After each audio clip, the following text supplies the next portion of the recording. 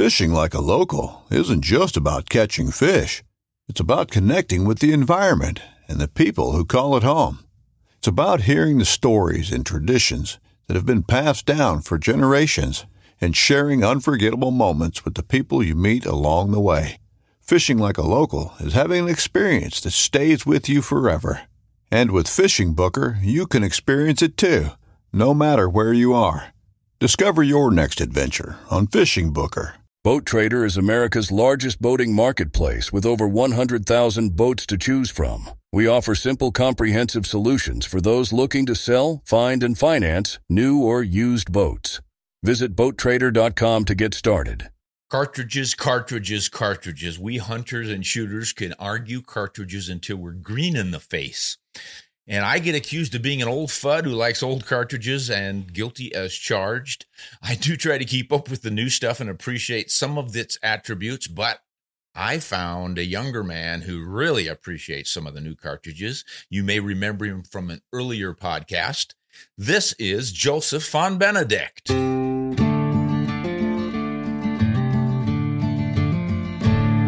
Well, thank you for that rousing introduction. You don't deserve rousing.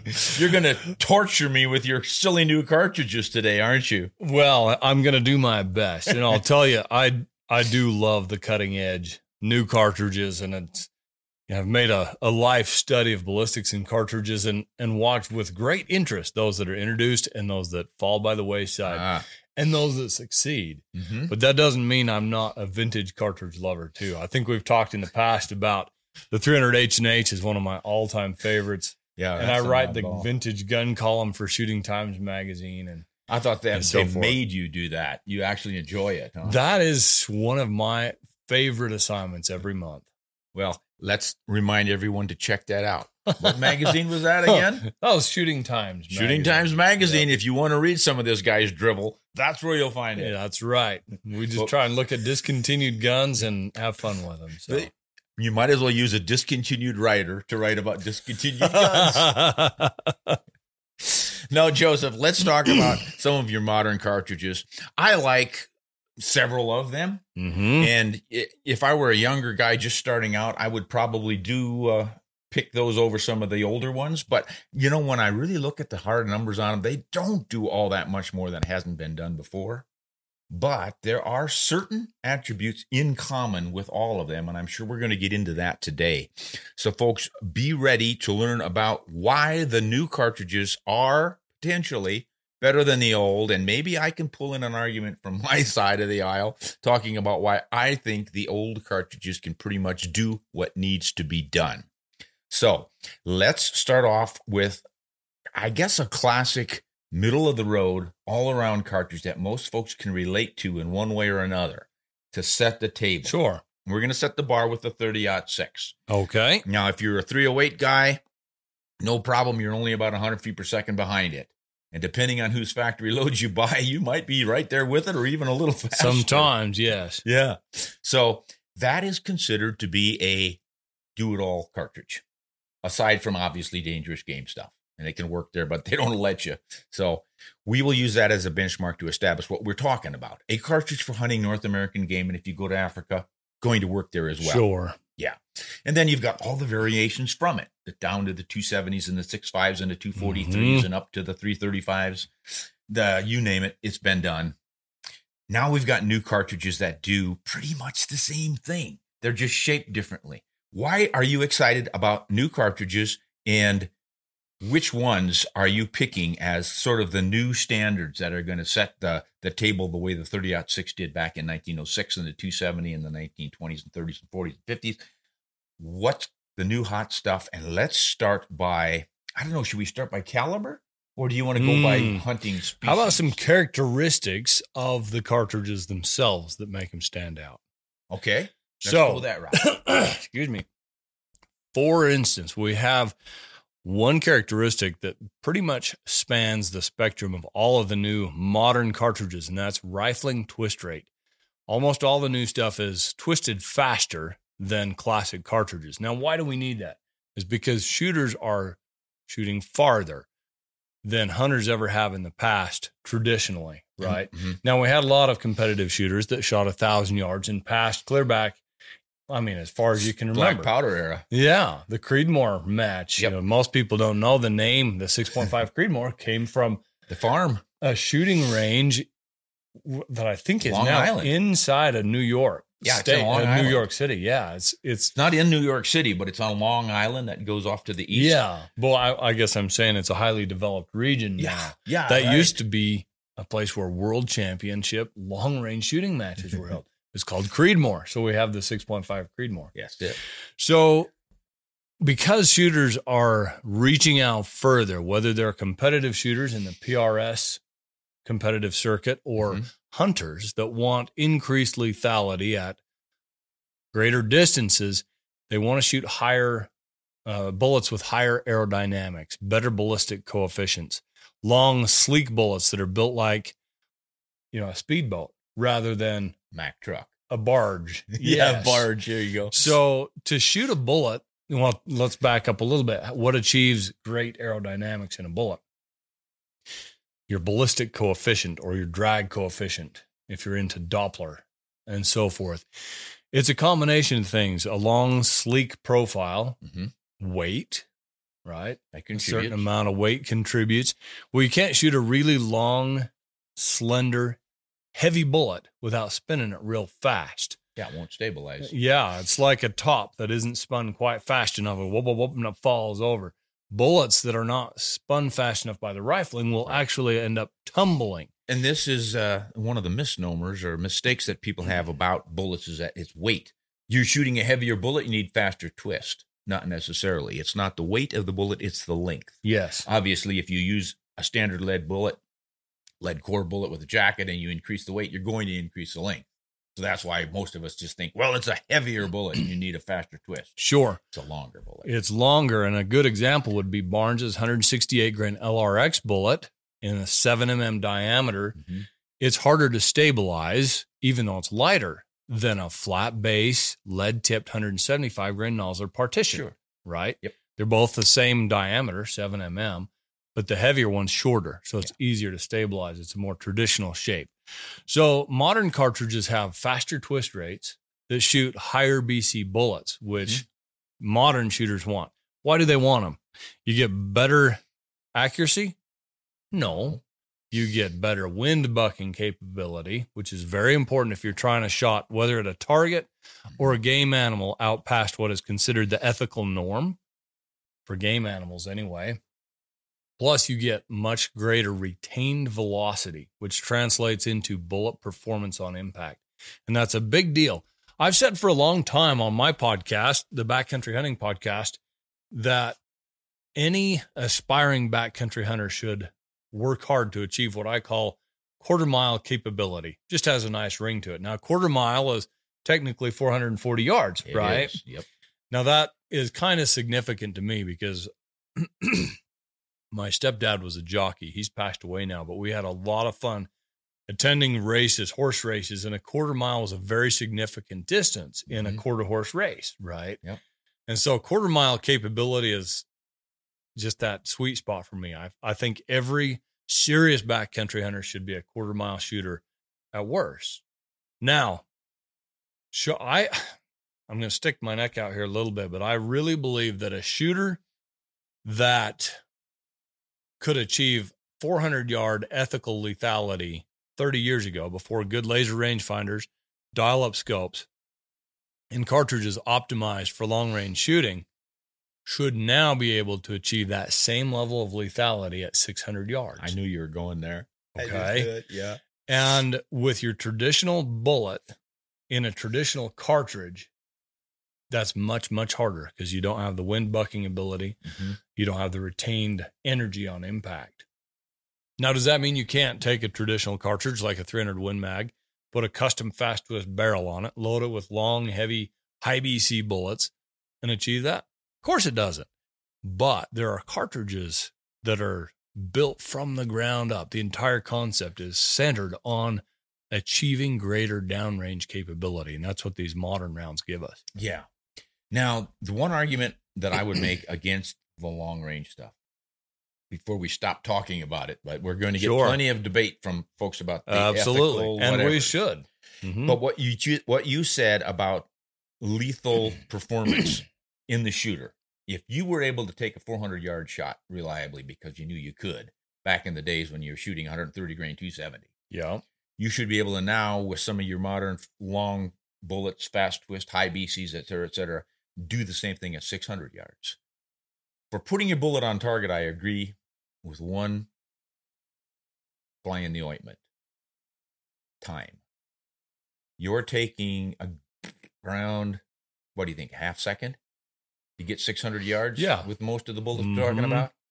And as you know, when your brain says fire, and then you've got your lock time and you're in the barrel time and all the rest, by the time that bullet leaves, it wasn't exactly when you said fire. So there's a little bit of time there. But the biggest amount of time is the bullet's flight. It's flying through the air with the greatest of ease, and where it lands, the deer decided to take a sneeze. And he moved his head, or he stepped forward, or he changed his position sufficiently. Now, this could obviously happen at 100 yards, but by the time a bullet goes 100 yards, if that deer's moving, you're going to still get him in a vital zone. That's my one argument, strong argument against taking those longer shots, is that time of flight of the bullet. And I'm with you there, but I do have some conciliatory factors that I can just throw out there. But I do like to tell listeners and viewers that if you want to shoot long at game animals, whether long for you is 400 yards or 600 yards, or for the extremists past that, you really need to walk that walk. You need to live, eat, breathe, dream long range shooting. You can't be a part timer. You can't have somebody else set your package up for you and have you out for a weekend shooting course and then go and start popping away at animals at 1,000 yards, because you're going to wound a lot of animals and you're going to miss a lot of animals, and you're going to have a lot of frustration and heartache for you. And let's call it what it is, unethical results downrange, right? So on a pure technical stance, let's talk about this time of flight thing. I mean, the guy's shooting 1,000 yards, 1,200 yards, or even up against it much more. Yeah. You have to read your situation. I would never encourage somebody to shoot at a game animal, even at 500 yards in a little window in a thick pine forest, because you're probably not going to get a follow-up shot, and you may not even be able to see the reaction. If your gun recoils hard, you're not able to spot your own impact or have a good spotter. You may not know what happened.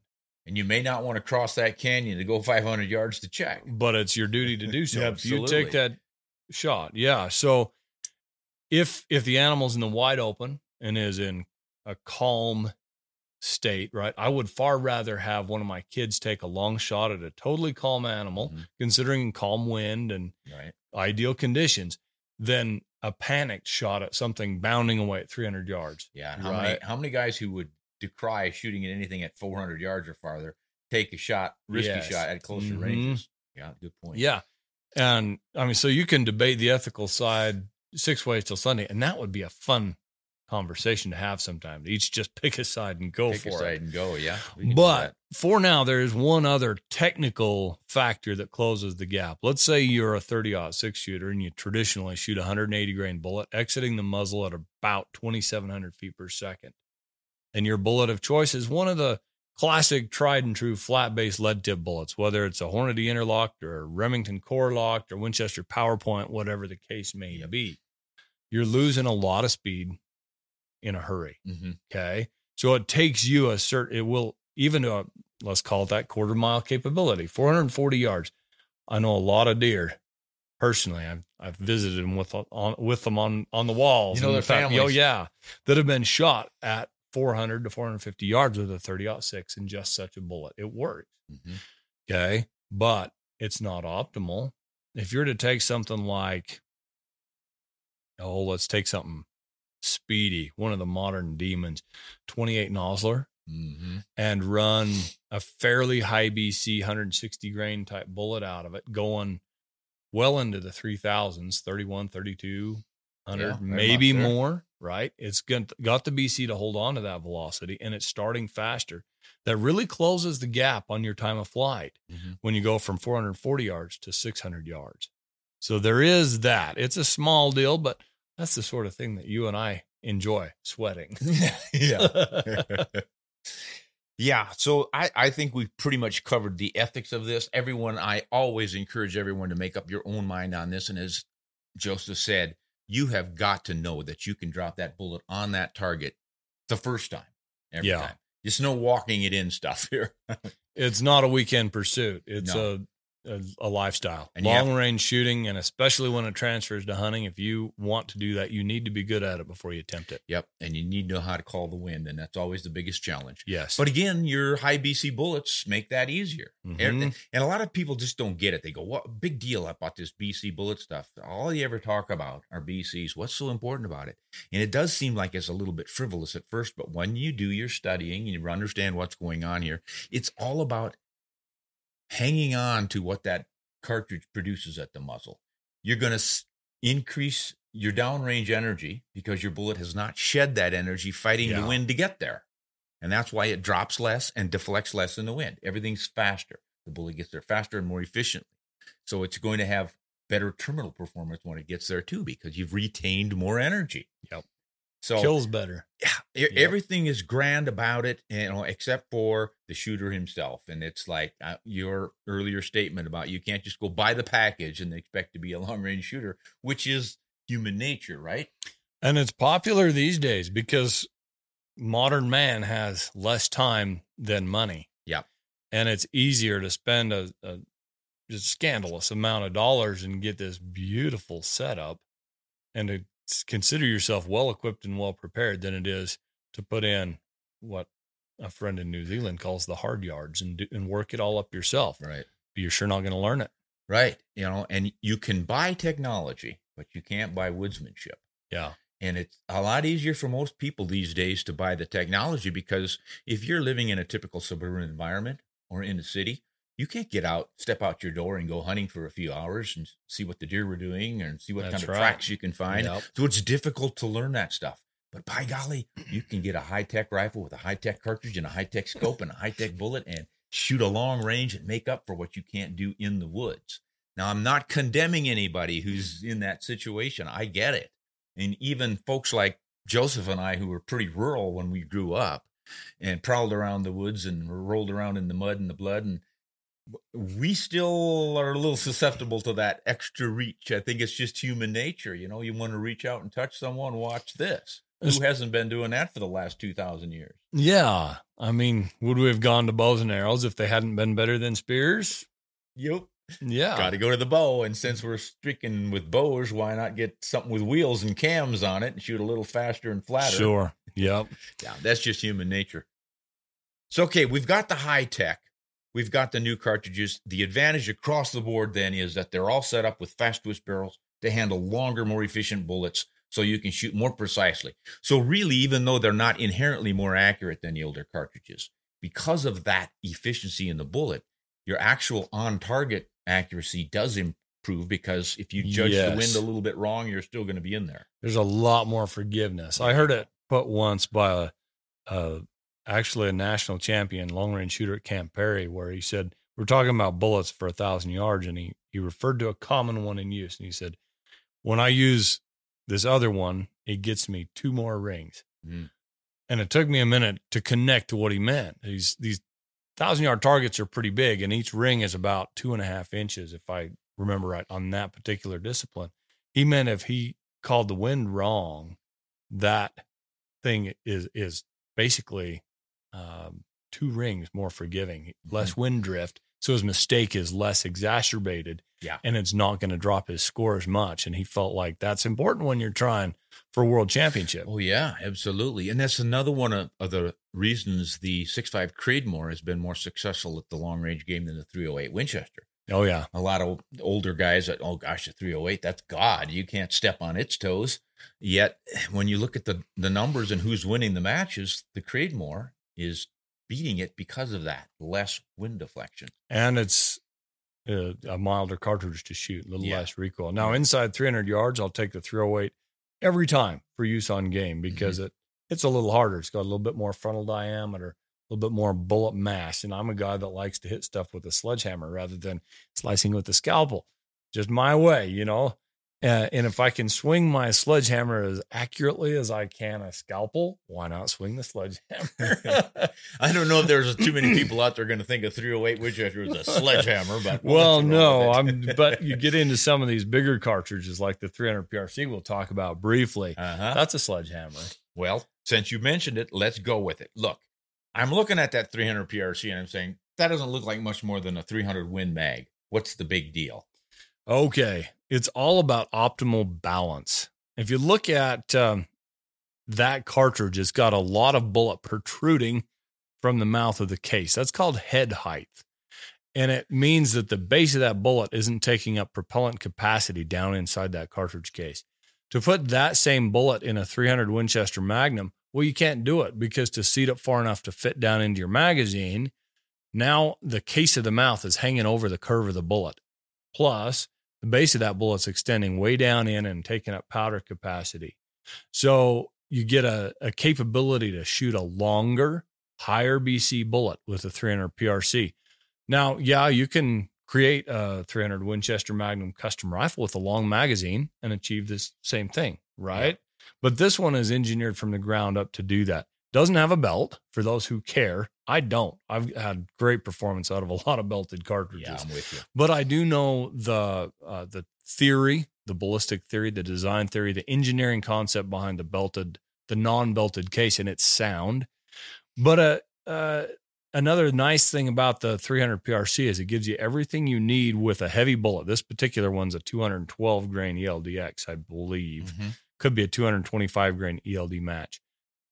It gives you enough propellant to drive that really, really effectively without being hugely overbore. You can put that bullet, actually, you can't put this bullet into a custom 300 Remington Ultra Magnum because the Ultra Mag already is a very long cartridge. You can't really build a Magnum length. Yeah, you'd have to single load them because it's already a Magnum length cartridge. So this achieves better performance at extreme range than a 300 Ultra Mag does, even though it's shooting a lot less powder, purely because that bullet, that's where the magic happens. It's got so good at aerodynamics, it doesn't lose speed. Mm-hmm. The 300 Magnum, Ultra Mag may start a little faster, but that velocity drops off. The 300 PRC's long, heavy bullets are going to pass it, have less wind deflection, less bullet drop, and more retained energy. Faster than you'd think. Yeah. Well, so essentially this is the 300 Win Mag without the belt. It comes within maybe gives you 50 feet per second more velocity. So it's really not a velocity race that they were entering. That's not all about the bullet. Yeah. It's about the bullet and maximizing its performance. One other thing I think worth mentioning on the 300 PRC is the dimensions in the throat. Yeah. And the chamber stuff. It's a match grade chamber. There's a very tight fit between the bullet and the throat before it ramps up into the lands and gets engraved. Whereas with the Winchester, you got a little more wobble room in there. Yeah, chamber geometry is a big deal these days. I think Hornady kind of kicked off that trend with the 6.5 Creedmoor, and that's one reason that cartridge is universally accurate in almost all factory rifles because they built it with match spec chambers. And they really got the geometry of the throat, the rifling lead, all those relationships just right. And also set it up. This is a PRC, not a Creedmoor, but it has similar design up here. Set it up to have a lot of bullet protruding, plenty of head height, so you can shoot those high BC bullets without the accompanying downsides of having it protruding into your propellant capacity or not fitting in your magazine, whatever the case may be. There's another feature shared by many of the modern cartridges. Browning's new 6.8 Western, I believe, is another one. Mm-hmm. And that's why you'll see test engineers that shoot, new production grade rifles in test tunnels day after day, week after week for companies like Browning and so forth. So these engineers have told me that this new crop of cartridges, the 6.5 Creedmoor, the 6.5 PRC, 6.8 Western, the 300 PRC, tend to shoot more accurately in a broad spectrum of production grade rifles than other cartridges do. And I believe that's a chamber advantage where cartridges like the 30-06, the 300 Win Mag, the 270, they're built with what I call a sloppy chamber so that they'll fit any factory ammo out there. Yep. Well, all this new factory ammo that's being built for these high performance cartridges is being held to a tighter degree of quality. Yeah. And so you don't have to make a sloppy chamber in case somebody makes an out of spec cartridge. Yeah. Mm-hmm. Yeah. And that's been my conclusion too. When I look at these, you start to look at the cartridges themselves and you see there's something familiar about this. And it's those longer bullets, the first thing. Yep. They stick out way much farther than in traditional cartridges. And for the reasons that you explained, okay, the shoulders are usually 30 degrees, sometimes 35, but it seems like they're all starting to land on 30 degrees for one reason or another. Why do you think they're going with 30-degree shoulders? Is it the right balance? I think it's a balance issue. I think it has a lot of facets. Burn efficiency, the combustion efficiency of the propellant inside that cartridge chamber seems to benefit, I believe, from a little bit sharper shoulder. So when the primer pops and it injects this blast of flame in through that column of gunpowder granules, those granules want to puff like a snowball shot through with a bullet or something. Anyway, you know what I'm saying? All that, they want to puff and they want to swirl. And a lot of the unburned ones want to follow that bullet down the barrel, which is, it works. They're still burning as they travel down the barrel. But I think those shoulders tend to help them stay in a matrix inside that body and combust in the most efficient place, which is the chamber itself. Yeah. Right. I think that's part of it. I think it also enables you to get a little bit more gunpowder in by steeping up that shoulder. And yet, if you don't go overboard, it does not adversely affect feeding, which is one of those few things that we experience, the few downsides we see with a lot of the short magnum modern cartridges. Yeah. And that's one of the things that's puzzled me about the feeding issue. I get the ramping up and you've got a nice gentle shoulder. It'll slide right up slick as not, if I can say that. It's accurate. The crazy thing with me is I have never had a problem with 40-degree shoulders on the Ackleys. And I think that's a length thing. So this is a 280 Ackley right here. If you compare that, we've got a couple of short magnums here. It's more slender, right? That's long. And yet it's longer. So when it tips up out of that magazine, it doesn't have to jump quite as aggressively. You imagine a ski jumper coming off of a jump that just went like a skateboard ramp, right? At the skateboard park, he'd take a big bite out of the rail of that skateboard thing because he's going too fast, right? I think having a gentler slope up makes it much easier for a cartridge to feed, and the diameter plays a part there too. And yet I've got a 22-250 AI. Short, 40-degree shoulder. I don't have any feeding issues with it. It's a custom rifle, right? Oh, yeah, that's true. So we got to pull in some professional expertise tuning that rifle. Yeah. That's probably what did it, but it is slick and smooth. But at any rate, we're talking about efficiency in the powder burn, efficiency in the chambers, in feeding. The whole program just seems to have been thought out really, really well. Yeah. As much as we kind of hate to admit it, the guys will call me an old fuddy because I still like the 270 Winchester and all the old guys, the old classics. I always tell them, hey, we almost wiped out the Buffalo with black powder, so I think we're probably all right with the 270. Yeah, I grew up with a 270, and as I mentioned in the beginning, one of my all-time favorite cartridges is a 300 H&H. Yeah, it's not greatly efficient, but it feeds like smooth as silk, and it shoots more accurately than it has any right to, considering its chamber design. Yeah, I just love it.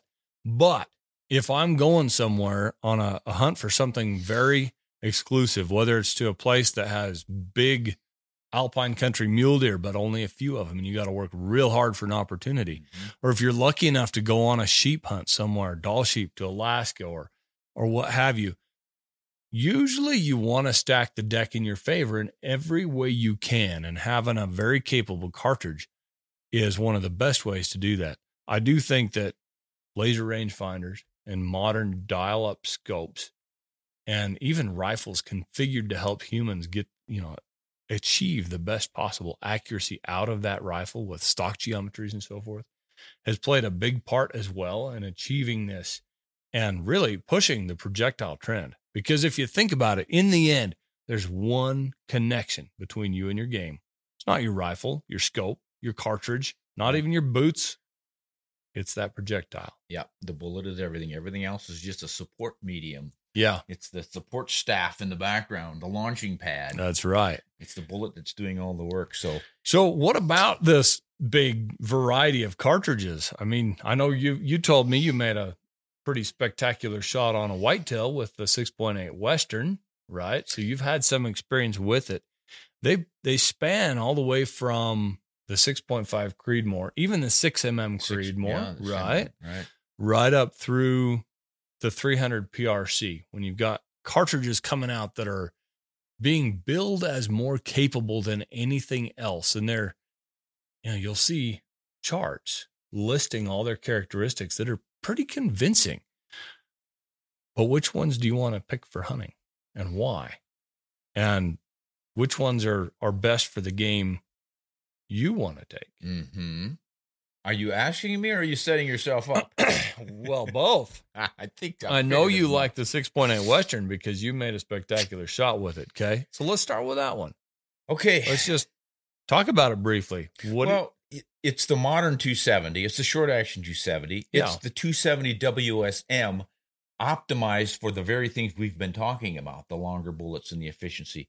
Other than that, what's wrong with the 270 WSM? Well, it was designed back in the era where laser rangefinders were just coming on. Yeah. And people hadn't gotten wind meters to figure out the wind stuff. And all that long range stuff wasn't quite happening yet.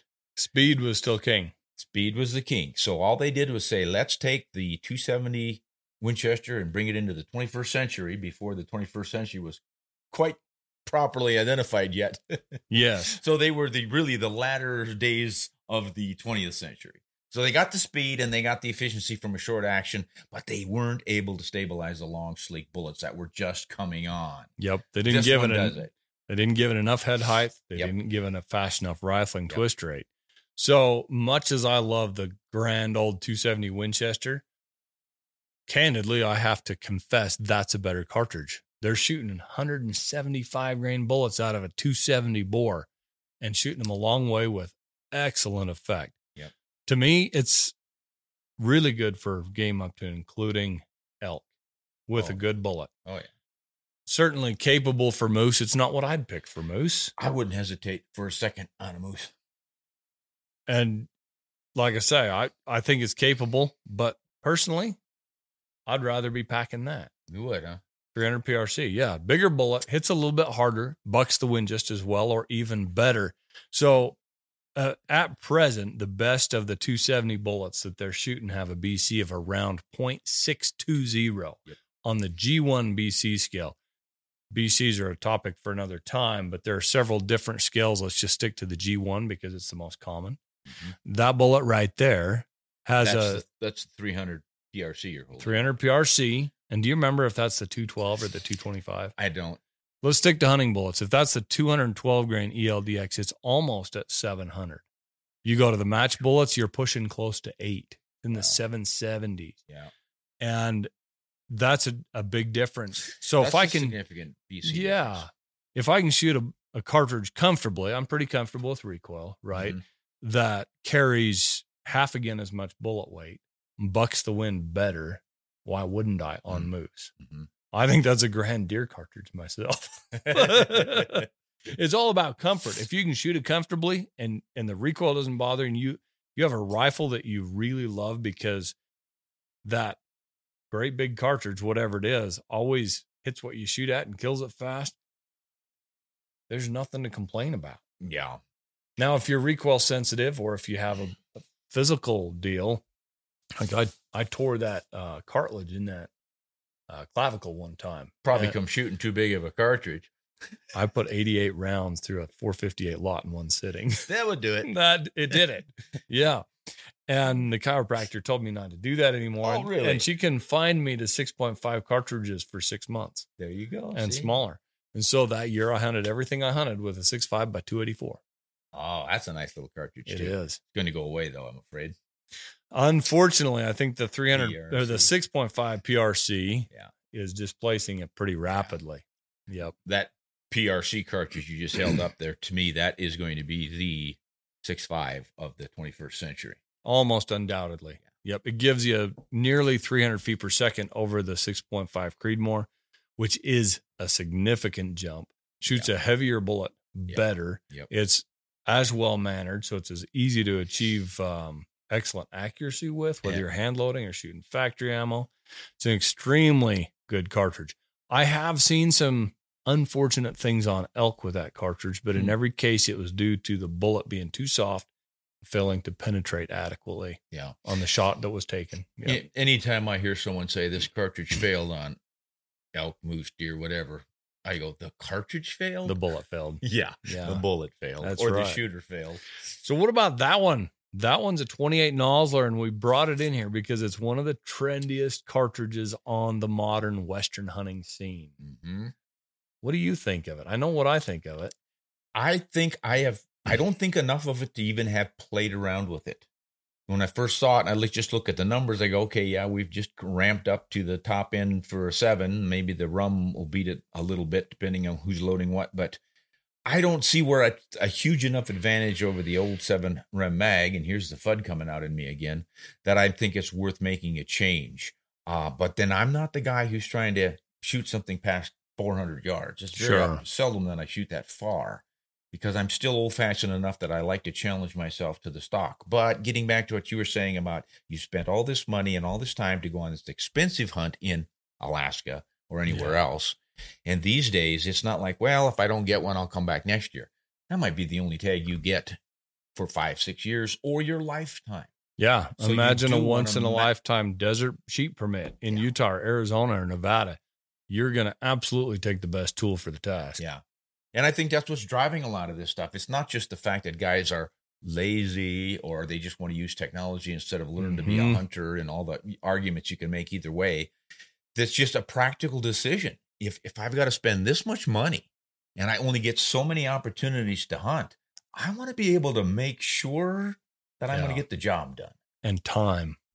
Modern man does not have much time. How can that be? We've got all these labor-saving devices and tools around the house. Those don't give us more time off. They just enable us to do more and take on more stress all at once. Well, I've been there. Yeah.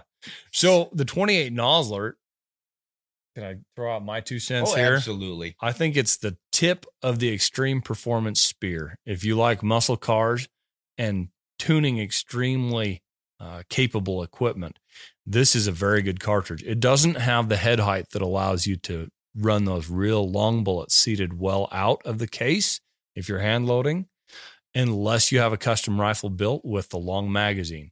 As it sits right there, it's technically a 30-06 length cartridge. So with a long magazine, you can run the long bullets in it. It holds a lot of powder. It is overboard.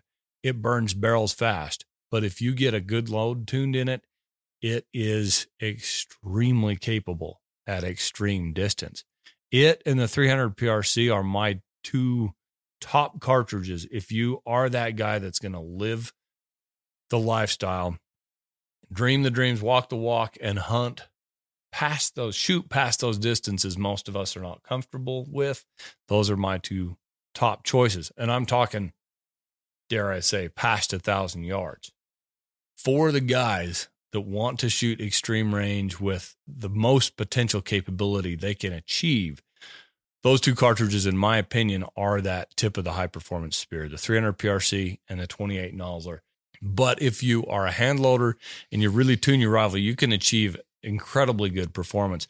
This is for the guys, and I'm not one of them, I don't endorse this, but that want to shoot past 1,000 yards with ethical lethality. Both of those cartridges will shoot a projectile that will carry ethical terminal capability that far. And that's important. Whether or not you can put a bullet in your vitals in the deer or elk's vitals at that distance is a different matter. That's on the human. But first, you better be shooting, if you're going to try that, you better be shooting a bullet that is ethically lethal on arrival. And some of these others are not quite there. Yeah, I can buy that. I just never consider my cartridges based on what they're going to do at 1,000 yards. I'm sorry, but some people do. And I think that's where those 2 particularly actually have a legitimate claim to exist. What I think is really crazy are the guys who shoot a 6.5 Creedmoor and they think they're going to shoot game at 1,000 yards with it. Oh my goodness. And I call that the great 6.5 deception. because that cartridge misleads shooters. You can hit a vital size target almost laughably easy at 1,000 yards with a 6.5 Creedmoor, but it's hitting like a dang 22 out there. Is it hitting or touching? Yeah. Instead of ringing your target, it dinks a little. Anyway, I've seen that. I've seen the results. It's not pretty. Yeah, the 6.5 is, to my mind, I mean, this is one man's opinion, right? But it is not a 1,000-yard killer. And I don't think any of I realize that the energy is there, the bullet construction is there, and the precision in the cartridge and rifle itself are there. But I get back to the human element. Yeah. How many times can a really skilled shooter drop it on target the first shot of the day? And that's what you get when you're hunting. Yeah. And I get it. The guys who really work and train at this can get awfully darn good. But guaranteeing first round hit on a vital zone at that range, with unknown wind vectors, unknown wind and field conditions and valleys in between and all the other factors, even if you do a lot of field shooting and practice and competitions, and it just, for me, it's beyond the pale for most of us. Yeah. I competed fairly seriously in F-class shooting for a while. The 10 ring, 1,000-yard 10 ring is 10 inches. Mm-hmm. And you get 2 siders before you start your relay. Right, you're laying down prone, rear rest, great big bipod up front, 22-pound rifle. Right, This is a hunting setup here. Folks. Everything is right, and the number of shooters who fire their 2-siders and get them in that 10 ring, let's call it a deer vital size. Yeah, with the first 2-siders in unknown wind, new range, whatever at this new competition. Right, these are as controlled of conditions as you can get. There's wind flags all the way down the range. Heavy rifle. Plenty of time to slow your heart rate down and breathe and get calm. Watch the flags. Time your shot. You get 2-siders. Almost never do both of those go into the 10 ring. Wow. They're siders for a reason. You shoot them, then you fix your scope, and you're like, okay, let's start the match. So right? You can't do that in the field. Do that on an elk, okay? Right? Elk's easier. That's an 18-inch file. Oh, that's right. I was forgetting that. Let's go to a pronghorn. No doubt. So the only one we haven't talked about here yet. Yeah, I was wondering why you dried that. Folks, if you're listening with the podcast here and not watching this on YouTube, my friend Joseph is holding up an unusual cartridge in this little collection we have. This does not have the long, sleek bullet on top of it. It does not have a 30-degree sloped shoulder. It's not fat. Doesn't look like it has all that much powder capacity, and yet he loves it, and unlikely as it might seem, so do I. This is the Grand 280 Ackley Improved. Bingo. And it was designed, 60 years ago? Who knows 50 when years ago. P.O. Ackley was doing this stuff in the 50s and 60s. Yes. This is a cartridge way ahead of its time. It's got a steep shoulder. And in my rifles, this is a factory cartridge we're holding, so it's got the standard bullet not protruding way out. But in my rifles, I do see long-range bullets out further. So I get the performance of those. This is a extremely well-balanced, inherently accurate cartridge that gives what I think is the best balanced performance for across the spectrum use in the West of all the cartridges I regularly use. It's a 7mm, right? Mm-hmm. 280 Ackley Improved. 28, same thing as a 7mm. So you've got untold numbers of projectiles you can hand load for it. In modern times, this thing has really taken off in the last 10 years or so. It was legitimized from a wildcat in somebody's invention cartridge around 2008, if I'm not mistaken, by Nosler. There are around 12 or 13 factory loads you can get now with a bunch of different great bullets. You can get rifles from Browning, Savage, Ruger, a bunch of the big names, and all of your semi-custom names. And it plays neck and neck with all of these other modern cartridges. I just love that fact that over a half century ago, somebody designed a cartridge that was that capable and would expand with the future projectiles that comfortably. And the fascinating thing about it is this glorified 30-06 neck down. And the 30-06 is a glorified 757 lengthened. And we go all the way back to the 1880s to get the 8x57 Mauser that started it all. Same head size, same rim size. It's your basic cartridge that's that old, and it's still able to tweak the design Mhm. just enough to make the 280 AI perform as well as it does. And when you look at a cartridge like that and think, well, how can it be that much different? But it's these little factors that all tie together. And that's why new cartridges keep popping up. As much as we like to complain about another redundant cartridge, my gosh, how many of them do we need? We've got 13 7mm on the market right now. We've got 15 30s on the market right now. How many 6.5s are born every other week? And it's like, when are they ever going to stop? Folks, they're never going to stop. And it's a beautiful thing because it keeps you and I in business and gives all of you out there something new to save for. Yeah. And it's just human nature. We always try for more perfection, something Sure. new, something better, the better mousetrap, even if it's a subtle increase. Bottom line on this, folks, before we ring off here, is you do not need these new cartridges. If you're an old fud like me and you've been taking your game out to 400 yards or maybe even 500 all this time, good Lord, Jack O'Connor back in the 30s and 40s was taking game quite nicely at 500 yards just by guessing the distance and holding over and dropping his 270, 130 grain bullets in there. You know, it can be done, but this stuff is allowing for more precision. And when you tie it in with the scopes we have these days, and especially the laser rangefinders and the wind meters for reading the wind and everything, if you hold your shots inside of 600 yards, you ought to be able to drop them in there as effectively as you did at, say, 400 yards, or like you said, 440. The 440 dash. That's right. This is up to it quite nicely right there. So the important thing is, regardless which cartridge you pick, it's make yourself the best rifleman you can be. Yeah. It's always on the end user. It's not what you have, it's how well you use it. Yep. So pick something that you can work with a lot, shoot a lot, train a lot, and then hunt within your limitations. Yeah. I'm old school enough that I like practicing from improvised field positions, Absolutely. not using the fanciest, latest, greatest bipods and all the whiz-bang gadgets. Yep. My creed has always been to be the best hunter I possibly can be so I can get close and kill cleanly every time. And yet also to be the best rifleman I can possibly be so that when things go awry, whether it's with a hunt of my own or friends that I'm along on, or I just have to make a long shot, I can do so ethically and lethally. And when I'm doing that, these cartridges help. Yeah, they sure do. Hey, Joseph, I want to thank you for filling us in on what the old fud doesn't know about these new cartridges. My pleasure, but I wouldn't say I taught you much. Well, you know, it is interesting as you get a little long in the tooth and have experienced all this stuff, how you start to decide that, yeah, that's good enough. Sure. I've been working with it for so many years. Why should I give up on it now? But I can certainly see where the new cartridges do have a leg up on the older competition. So, folks, I want to thank you all for joining us here on Ron Spomer Outdoors Podcast, and I want to thank our guest, Joseph Van Benedict, and he has a podcast channel that's really, really fun. What's the name of it? The Backcountry Hunting Podcast. Audio only at this point. I don't do any video yet. I should be doing that. But you can find that on Apple Podcasts, Spotify, wherever podcasts are published. Great. And, of course, you can find us on Ron Spomer Outdoors YouTube channel, too, where we cover more ballistics and numbers and lots of fun stuff.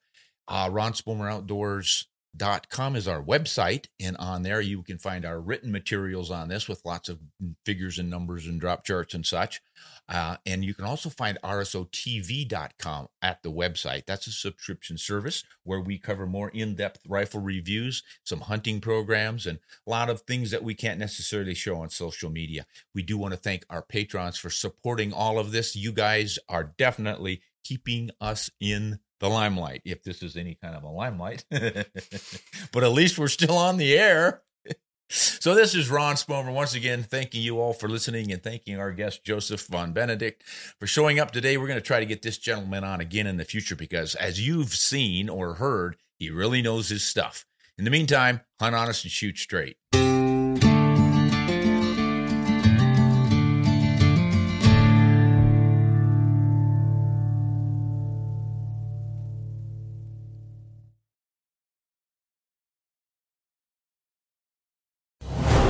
Brave anglers search for the one they call king, but who will take his throne? Tune in to Waypoint TV's Battle for Silver, Saturday, May 18th from 12 to 6 p.m. Eastern, presented by Abyss Battery. Waypoint TV. A life that has the stories to back it. A life to be proud of. It's a Winchester life. Yeah, baby. 6'8" Western. Oh, mule deer, baby, right there. Tune in every Tuesday at 7 p.m. Eastern on Waypoint TV.